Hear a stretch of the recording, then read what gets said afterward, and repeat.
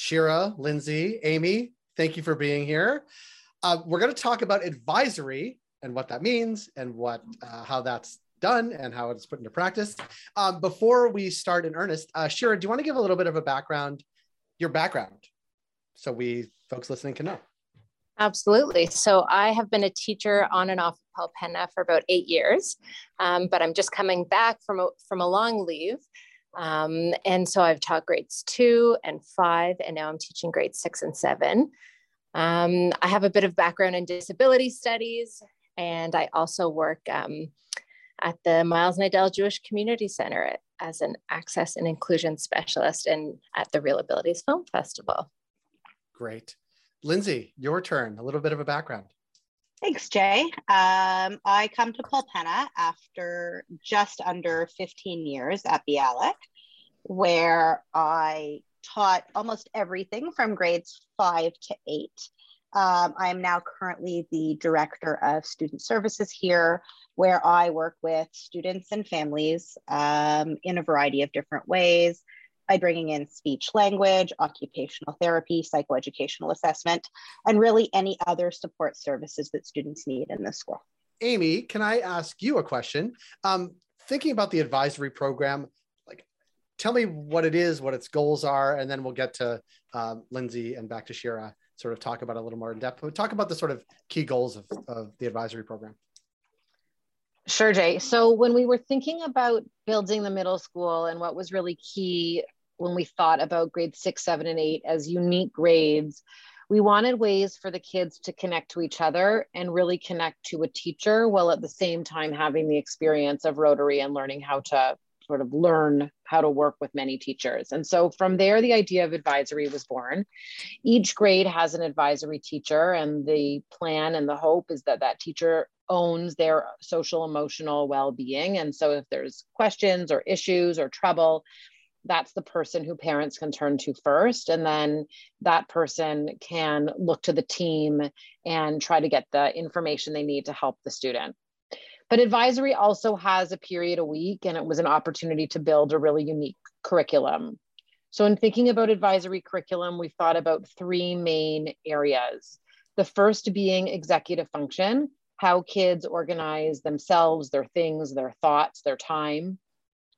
The second being mental health of young adolescents. So in particular, right now, really thinking about how to differentiate between stress, anxiety, and worry, and when to know that you need more help. And so in my conversations with kids, they've talked to us about lessons they've done with Maura Shira about thinking traps and what do you do when you get stuck in a thinking trap, and where does that fit within sort of their worries and anxieties, and how do they help themselves get out of that.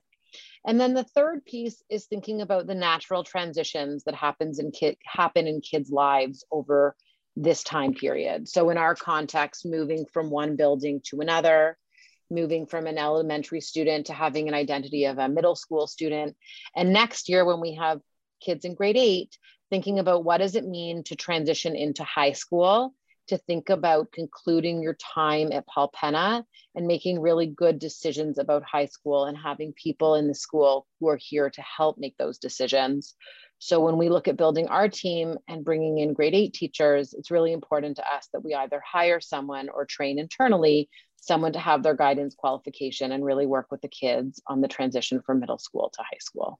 That's super helpful background. Lindsay, I want to ask you, talk a little bit about the importance of, speaking with a parent of a 7th grader or grade 7 student, speaking of the importance of sort of building executive functioning skills in this time frame in a student's life. I always like to talk about executive function skills as the hidden curriculum. These are all of the skills that kids need and that kids need to learn and develop in order to be successful in all of their other academic and life skills. And something interesting happens in middle school as we see this gradual release of responsibility from these skills like time management, organization, planning, getting started, self-regulation, all of these different pieces. really the release of responsibility happens onto the student. So as parents start to release their responsibility, for example, helping students manage how much homework they do on which night, it's really important that as part of the advisory curriculum that we build the explicit instruction of these executive functioning skills for students to help them succeed. And Shira, if you could talk a little bit about how that sort of comes to life or looks like in practice for a student or in the classroom. So we work with what we're doing. So for example, in grade 7, the students had to read one novel over a month and do an assignment based on it. So rather than breaking it up for them, they each had to take the things that we talked about in advisory of how to make schedules for yourself, how to use a calendar, how to break big tasks into small pieces. And they had to decide how many pages they were going to read each night, which days of the weekend they were going to take off. And rather than us doing it for them, we have them do it. So we take these skills that seem abstract and then we apply them to the assignments that they're doing in class. It strikes me of everything you're saying, from the 3 sort of goals to how it comes to life. I could use some advisory program in my life. I think we probably all could. But I want to ask you sort of more personally, like Shira, what is how is this rewarding sort of as you go about this and working with these students in the new setting? Like, how has that sort of been in your role? And like having it come to life, is that rewarding for you? And how do you feel about that? I mean, on a personal level or professional level? It's incredibly rewarding. I think that the best part is seeing the kids, seeing that the kids recognize like, oh my goodness, this isn't as looming and as overwhelming as I thought it was. All I have to do is break it into small, manageable pieces. And it's these skills that we take for granted that maybe we assume they might know and they don't know. And then you see how much easier their lives become that they can do these things. And then they transfer, like when we went over our calendar lesson, some of the kids said, oh, can I put like my hockey practice and my, I'm going to so-and-so's cottage this weekend. Can I put that all in there? And then once they did, they realized that, oh, they were supposed to do reading this weekend, but they have hockey practice twice and there's no time for that. So like seeing the skills transfer into the rest of their life, not just their academic life, I think is the most rewarding. Because like you said, these are skills we all really, really need and they will absolutely use forever. Yeah. Lindsay, I see you shaking your head. Yeah. Does that jive with sort of what you're seeing as well and what's rewarding about doing this work? Oh, absolutely. And I love working with Shira on developing what this executive functions curriculum looks like in practice in the classroom, and figuring out what the starting point is, where students are at. Do they know how to use their Google Calendar? Where do we need to start from? And how they sort of see this becoming relevant to all different aspects of their lives. And it's really cool to watch. It's interesting because in a previous conversation we've done on this podcast, we talked about the Smarty Party in grade 6 math, which I'm only making a reference to because the skills they were learning about sort of the data analytics, of course, but actually utilizing the tools available to them in like a Google Sheet or an Excel spreadsheet is really, that's a life skill applied to a sort of math program in grade 6. And I sort of see the parallels sort of in managing life and managing sort of the math data as well. And I guess this lends itself, and we'll go back to you, Lindsay, like what if there were 3 or 4 or 1 or 2 things that they take with them as we get out of grade 8, right? 2 years from now, that they take with them to high school and beyond, like what would those few things be that you hope sort of sticks with them? First and foremost, the time management piece. And I think Shira really touched on that.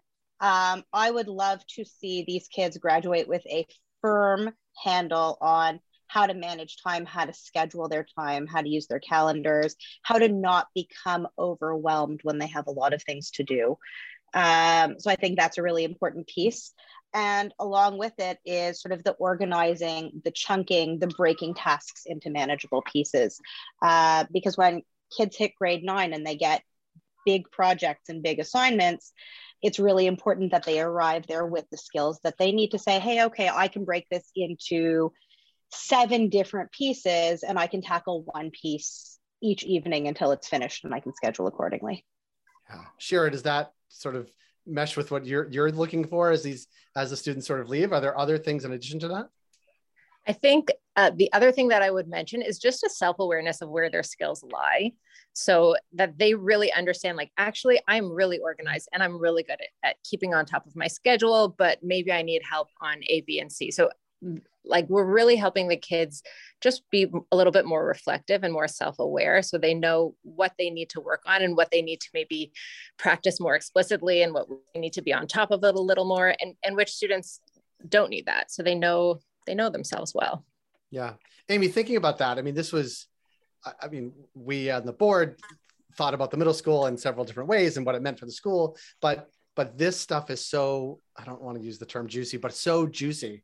Like this transition from elementary school to high school, like these are, in addition to all the academics, like this is the stuff where the school really provides incredible value and dedication and professionalism. Like, is that sort of how you vision this happening?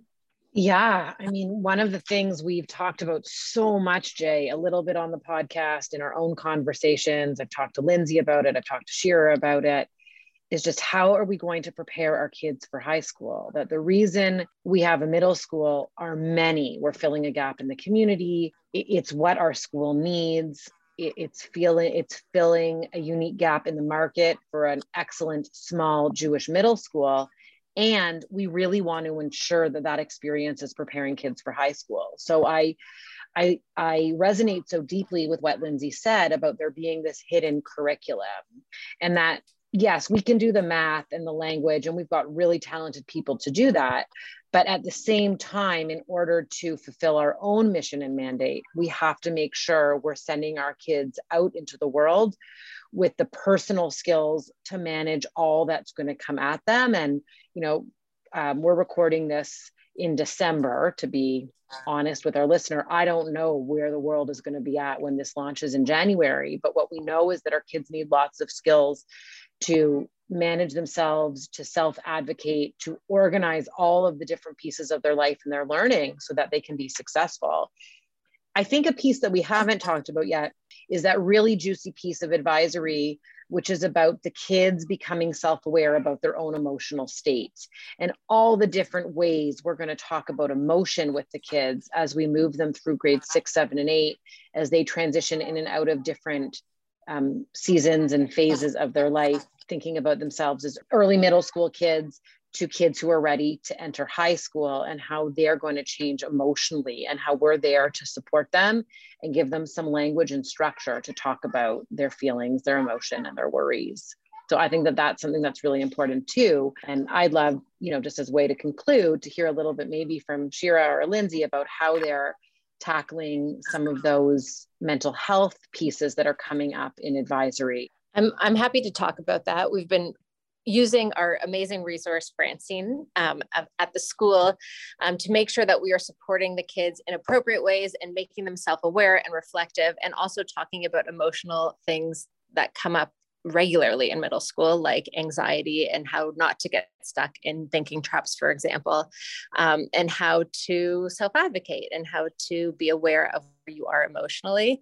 I'll give you an example of a lesson that is coming up is having kids identify their own circle of care. So when we have issues or challenging times, we all have many people in our lives who we can go to, and it might be your parents, it might be your best friend, your teacher, your coach, and we actually have them map it out so they know where their support is coming from, and they can identify who they may go to for different things. But a lot of kids, when they get to a tough time, feel stuck and they keep it in. And the thing that we try to encourage is that the sooner you communicate it, the sooner you can get help, and the sooner you can help yourself.